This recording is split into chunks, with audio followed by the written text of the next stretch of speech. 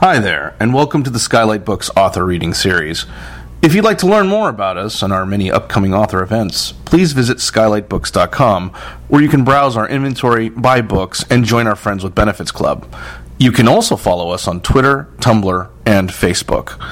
To speak to a real live bookseller like me, please call 323-660-1175. Thanks for your support, and enjoy. So now, without further ado, here to read from her newest novel, Reconsolidation, or It's the Ghost Who Will Answer You, Janice Lee. But first, Will Alexander. Thanks.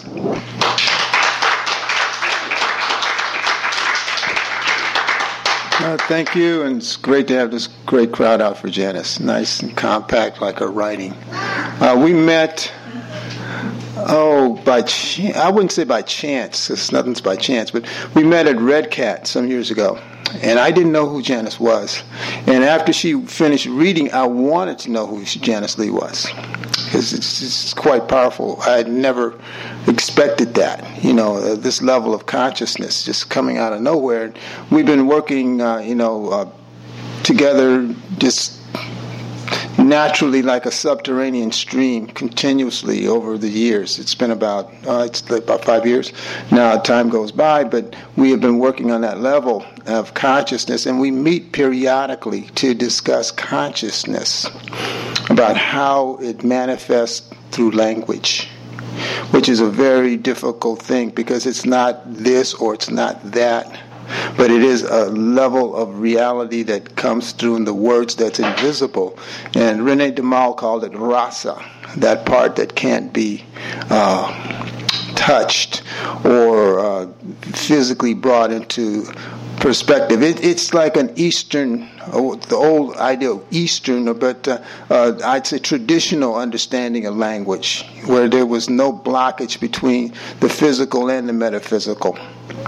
There's this oneness going through. And this is the problem with the modern world. There is this continuous bifurcation of a one zone versus another, this versus a that, and we never get out of the dialectic. And so there's this entrapment of consciousness, which I find that Janice has found a way to work through.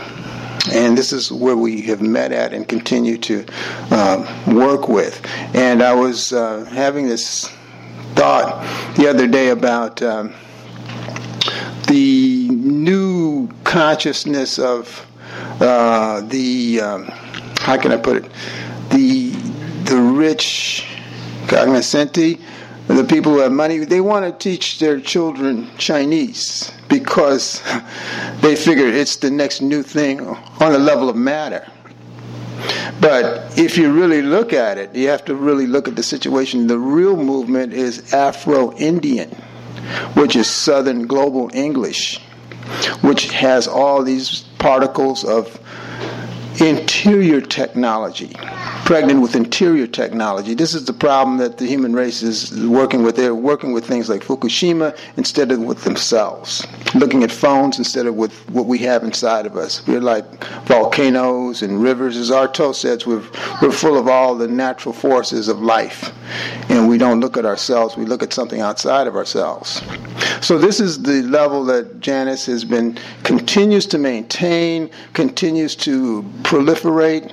I'm happy to do this because the Kerotakis, daughter, Damnation, they just continue to go. This Reconsolidation, right? It's another, and it's coming, and it's coming. We do these, we're doing this diary, this email diary, and it just naturally flows. Oh, The Transparent as Witness, we collaborated on that book, and that was so smooth. No hitches. And so this is the way we want to keep this reading tonight, no hitches. I don't want to go too far. Janice approved the fact that I will read one poem of my own, and it's called The Impalpable Brushfire Singer. It was written some years ago. He says, "No, he is not an earned singer, nor does he carry on rapport with negative forces within extinction. He is the brushfire singer who projects from his heart the sound of insidious subduction, of blank anomaly as posture, of opaque density as ash.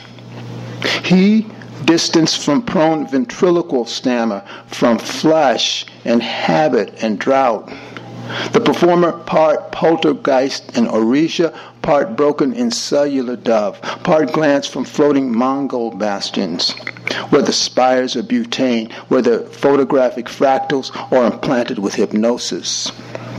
Because he allegedly embodies a green necrotic umber, more like a vertical flash or farad, posing like a tempest in a human chromium palace. Therefore, his sound, a dazed simum in a gauntlet, a blizzard of birds burned at the touch of all maelstroms. Because he gives off the odor of storms, this universal Orisha, like a sun that falls from a compost of dimness, out of deep productive hydrogen suns, out of lightless fissures which boil outside the planet. Yes, he sings at a certain pitch which has evolved beyond the potter's field, beyond a tragic hummingbird's cirrhosis, surmounting primeval flaw, surmounting fire which forms an irreplaceable disjunction. Under certain formations of the zodiac, he is listless. He intones without impact, his synodic revelations no longer of the law, of measured, palpable destinations, because he sings in such a silence that even the rishis can't ignore. As though the hollow power which rearises from nothingness perpetually condenses like a vacuum which splits within the spinning arc of an intangible solar candle. Such power can never be confusedly retraced because it adumbrates and blazes like a glossary of suns, so that each viral drill, each forge casts a feeling which insaturates a pressure, bringing to distance a hidden and eluded polarity. Like a subjective skill, corroded and advanced, he sings beyond the grip of a paralytic nexus where blood shifts, beyond the magnet of volume where the nerves no longer resonate inside an octagonal maze stung at its source by piranhas. On that note, we're going to hear the stinging and the oracular witness of Janice Lee. Okay.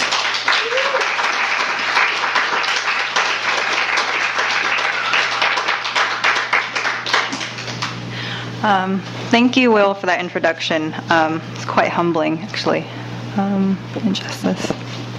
I was telling Harold actually earlier before the reading. It's like the first time I've been nervous in a while. I usually think of myself as a fiction writer, so this is actually my first nonfiction book. And then this is also, it's something I wrote 5 years ago, so it's have a very strange distance from it.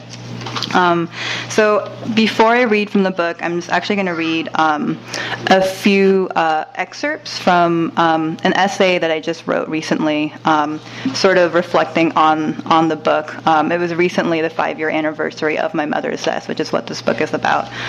So I'm going to start with that.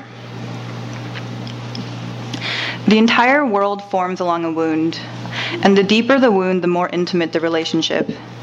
Loss as a chasm that can't be closed, rendered through an inarticulatable restlessness that persists and severs a person's trajectory. The hardest part about losing someone is that marked feel of their absence. It creeps up genuinely and creates a paractatic assault. Symptoms include peculiar changes in behavior, revelations that ruin rather than inspire, schemes that disappear, and dietary changes. While she is alive, even if you are out of touch, even if you haven't spoken to her in months, you know that she is there. And the knowledge of that existence is enough to keep you complacent.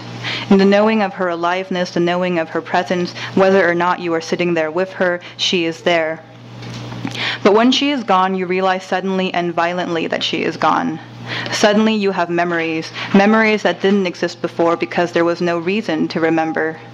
And you try to remember those memories because you know that you won't ever be able to see her again, yet because these memories are created through a death, carefully cut holes that offer glimpses, the previous complacency becomes condemnation, becomes denial, becomes a forced extraction. The memories become more difficult to reach, more elusive. You want to reach out and beckon for the ghost because you need her to affirm that your memory is still accurate and reliable, but she is reluctant. Beyond the givenness of anything, she hides from revelation, or you are unable to decipher it. The conjuration is a false and hopeless one, reliant on old photographs and ashes. She lives and dies all over again in every speculation of context, every reconstruction. The blurred image is tattered, torn apart by reckless pulling, and a memory born of a wound is a wound in itself. You realize that she doesn't exist anywhere in the world, not in any tangible form. You realize now that she exists only in your memory, and that is a terrifying thought. It shakes you, bitter and nauseous, and you fall to the floor choking, gagging, laughing madly, tears streaming down your cheeks. You ask yourself from a safe distance, how can you rely on the fact that somebody who was so important now lives on in the most unreliable parts of yourself? It's only the general feeling that lingers, and this feels like a fucking cop-out. Memory loss isn't simple or gradual like a body of water moving through a canyon. It's more like a series of catatonic attacks, dreaded feelings that are so visceral, I feel like I'm tumbling down a flight of stairs, landing in a spotlight of dust. Then a new scarring from indelible impressions that are murky, resurrected with little or no evidence. In the end, it's as if the phrase "I remember" is a performance of remembering that indicates remembering, but remembering is so different now. The sun is setting and I watch the light that pushes through between the trees. The dogs are sitting on the dirt, holding their paws up expectantly. Darkness creeps in quickly above the orange haze, layers of colors embedded into the dimming fabric of the sky, darkening and skinning and flat and wary. The darkness starts off blurry, then crisp edges in the periphery, then murky black and deep blue. Here, the wound revealed by the setting sun is not so different from the others. What I remember is a face.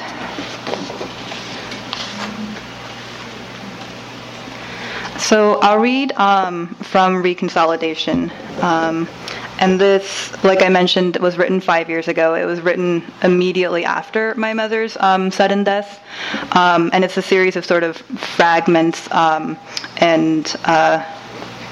it's a series of fragments. And thank you so much to Rebecca, who wanted to publish this. Memories consolidated and reconsolidated so many times, I don't remember the faces of my mother anymore. I can see a face, but the emotional state I'm in, it could really be any face. Every face looks like her face. Only dream glimpses allow me to see her, but even in my dreams there are obstacles.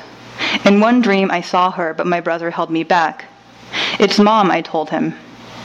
"She's not real, she's dead, remember? Don't touch her, that's not her." He grabbed my hand, led me up a stairway that went nowhere. We were running away from something, an incoming fire perhaps. This house is always on the brink of burning down. I don't remember what time it was when I heard my phone ring. It was late, perhaps around 3 or 4 in the morning. I didn't recognize the number, and so I didn't answer. The next time my phone rang, I picked it up right away. A man's voice asked for Janice. "This is she," I responded. "Okay, let me put you on with your brother." "Janice, I think you have to come home right now." "What? What happened?" "It's Oma. She passed away." "What? What happened?" "She just collapsed. We're at the hospital right now. The doctors say her brain is dead." "What?" "She's hooked up to a respirator. We're waiting for you." "Okay." "Okay, I'm coming. I'm leaving right now." "Okay, I won't have reception. I can't leave my phone on in the emergency room. Ask for us at the front desk. She's at San Joaquin General Hospital." "Okay, I'm leaving." "Okay." It was late. My brother was asleep already, and my father was in the other room finishing up paperwork. My mother was trying to fall asleep but couldn't. She complained to my father about her head. "My head, it hurts," she exclaimed. My father was only a little worried, as this wasn't uncommon. She had had migraines, headaches, and dizziness on and off for the last few months due to her high blood pressure. He told her to try and sleep, but she couldn't. Her head hurt too much. "My head, it feels like it's about to explode." My father was now concerned, so he woke up my brother. He got up, went to the phone. My mother was screaming in pain. He dialed 911. My father was helping her put on her pants, and suddenly, amidst her screams, she collapsed. "That's when it happened," my brother told me. "I remember. I just remember that moment over and over again." He had trouble sleeping the first few nights because he couldn't stop remembering. Sometimes we become frozen in anticipation, wondering what the truth behind the moment is, a life haunted by the memories littered in the spaces we force ourselves into. Dean Koontz writes, "We are haunted, and regardless of the architecture with which we surround ourselves, our ghosts stay with us until we ourselves are ghosts. But we haunt ourselves. It comes from within. Shame and the guilt become the inutterable words whispered by the wind in passing but unable to pass through our own lips. The impressions left on us become horrific, a face, a stare, closed eyes, and the inert presence of a mother who suddenly is a rare sight, dusty and far. Multiple perspectives on the life fall back and a new sequence of events is created. One constituted by the good times, the good times. There were so many moments pristine and peaceful, but why when she was alive did I never notice? And why when she was alive did I only remember the times we fought, wanted to kill each other, stared at each other with so much hatred, mother and daughter locked in deathmatch after deathmatch? When the paramedics arrived, they lied and told my brother and father that she would be all right when she got to the hospital. They believed this, and when they arrived at the hospital, were not expecting the news. She's not going to make it. What? She had an aneurysm. I'm so sorry. There's a 0% chance of recovery. What? She's dead. There's nothing we can do. My brother and father didn't sleep that night. When I arrived at the hospital, my brother met me in front of the emergency room desk. He brought me to her. She was lying down, hooked up to a respirator. She didn't look relaxed at all, and though I know she probably couldn't feel anything, she looked miserable, uncomfortable. She's not breathing on her own. I hugged my dad. It was the first time I had hugged him in years. And then I stood by her bed, awkwardly. You can touch her, you know. I put my hand on her arm. Feel in her hand, it's still a little warm. I put my hand on her fist. It was warm inside, but I couldn't pry the fingers open more than a couple centimeters. It is when words fail that ghosts appear. It is when memory has something to say that the ghosts are visible. It's when you touch an object, one that had no significance whatsoever until its owner died, that you feel you ought to feel something more. It's as if you feel like you could gather up some of that person's essence through the objects that they touched, the places they inhabited. It's as if you're looking for the ghosts, wanting them to show themselves, because at least then you wouldn't be alone. It's as if I can't possibly imagine the future anymore, even though she never pictured prominently in my future anyways, but suddenly she does, her absence does, and a pile of subjective dispositions to the past becomes changed more and more by the future of her absence. It becomes unbearable, and I feel more and more alone.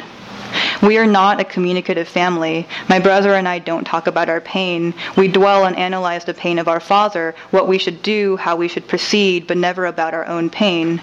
But there are those points when it becomes so heavy. When I'm stuck in traffic or on long drives or waiting, I call my mother.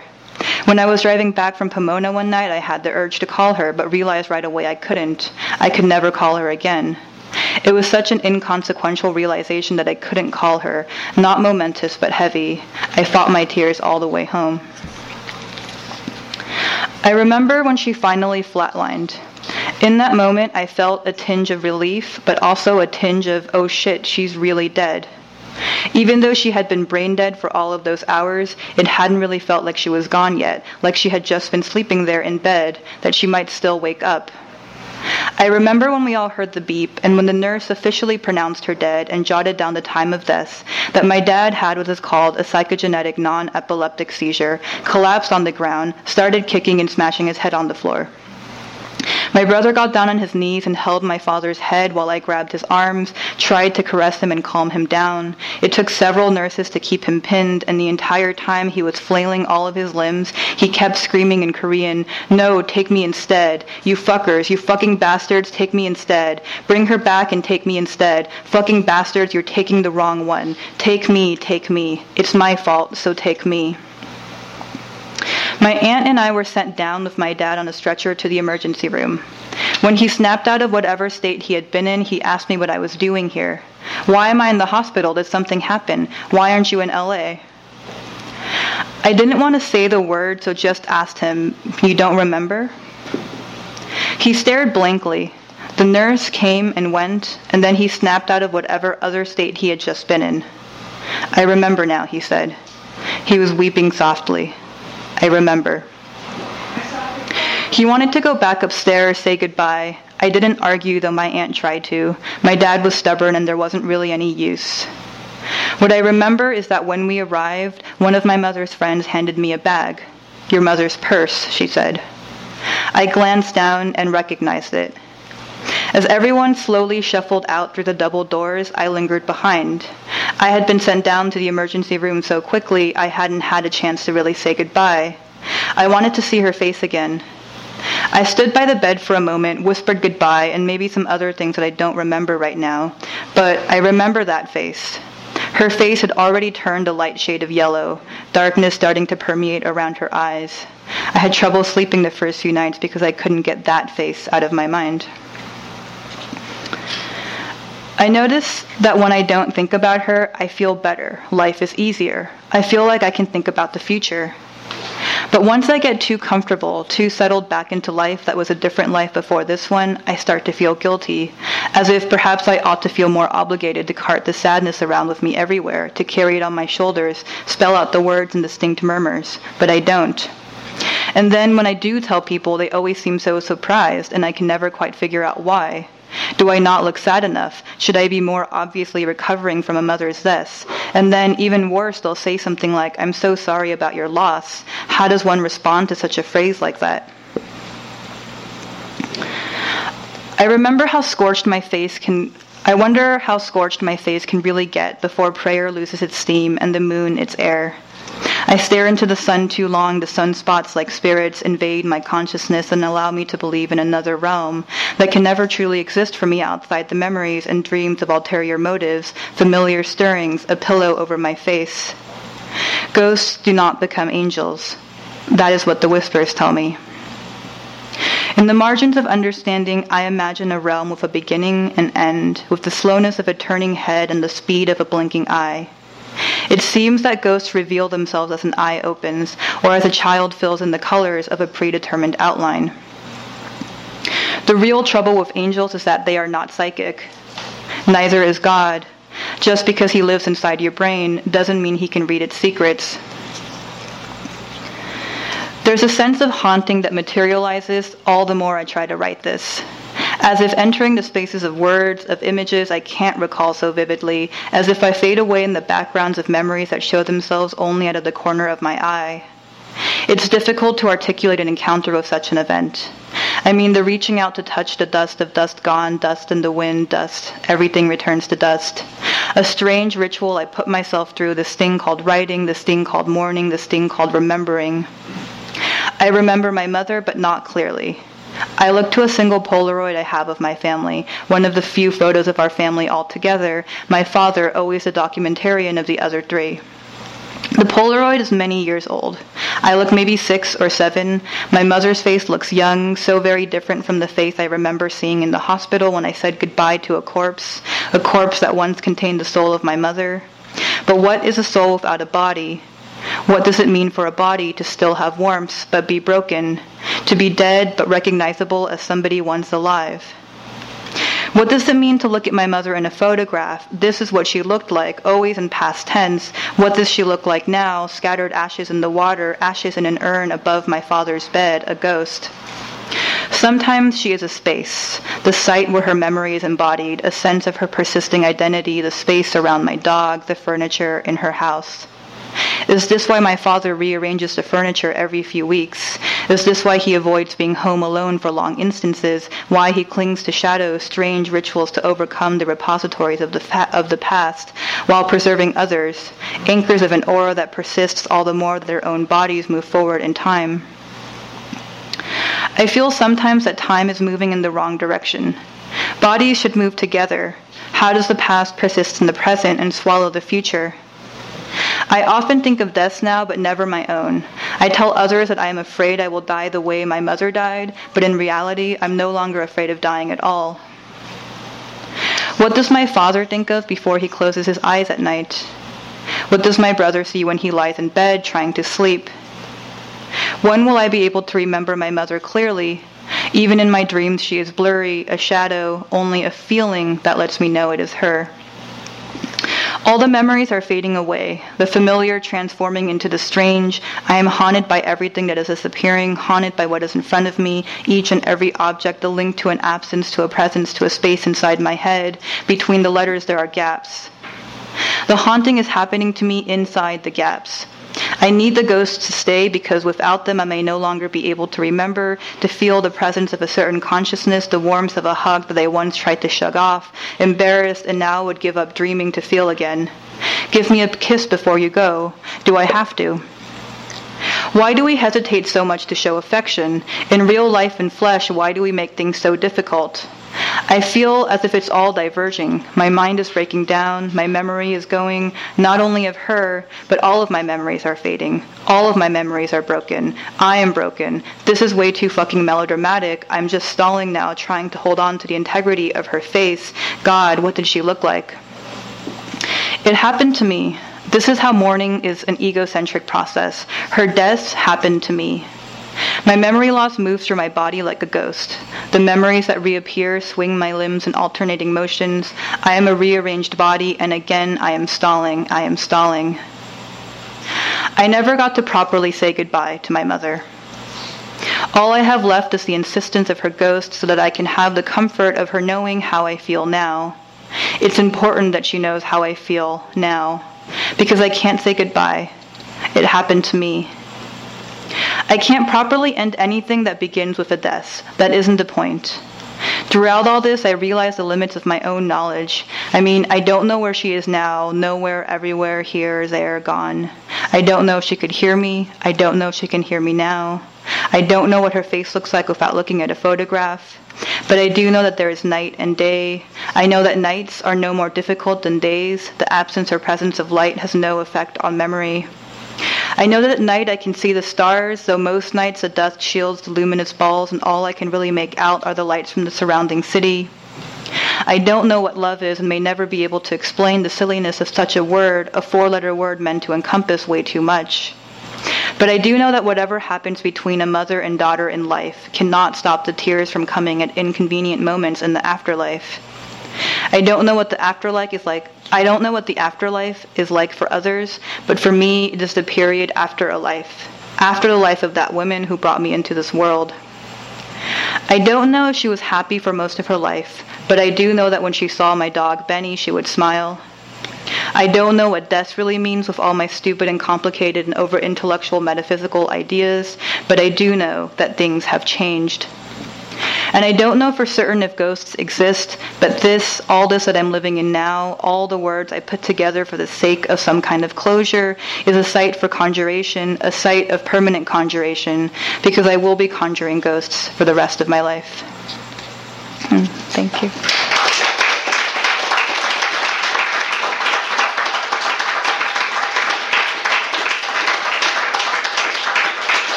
Sure. I don't know if anyone has any questions, I guess.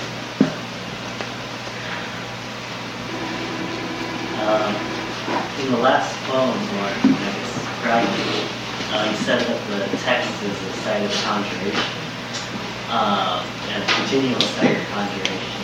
I mean, do you feel like, that's a statement of when you're writing it, or also just a statement of every time it's revisited? I think both. Like the text, I think is a site of conjuration for anyone who reads it, but also I feel like my writing actually completely changed after that. So everything I've ever written since then is sort of a site for conjuration. Yeah.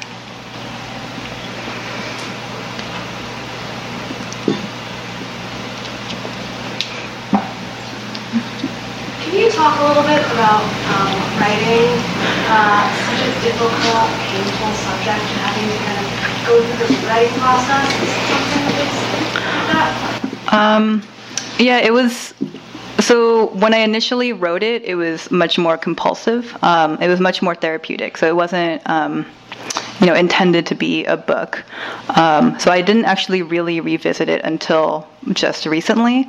And I told Rebecca, my publisher, that I wasn't going to be able to edit it. So unless, I would take feedback and I would proofread it, but there wasn't really any way that I could revisit myself 5 years ago in that period. So that was sort of, how I dealt with that.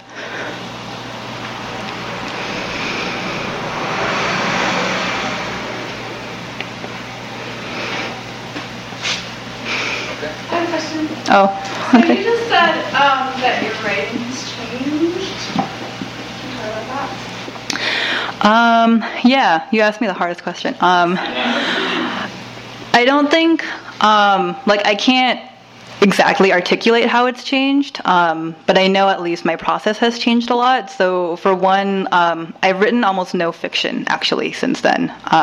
It's been hard for me to create stories, I think.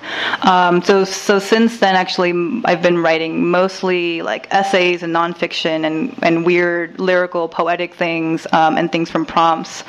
And my writing now also comes a lot more fluidly, I guess, for lack of a better word. I think before I spent a lot more time crafting things and doing research and really trying to construct narratives, and I haven't really thought about writing in that way for a long time. Yeah. Okay. I'm gonna awkwardly step off stage now.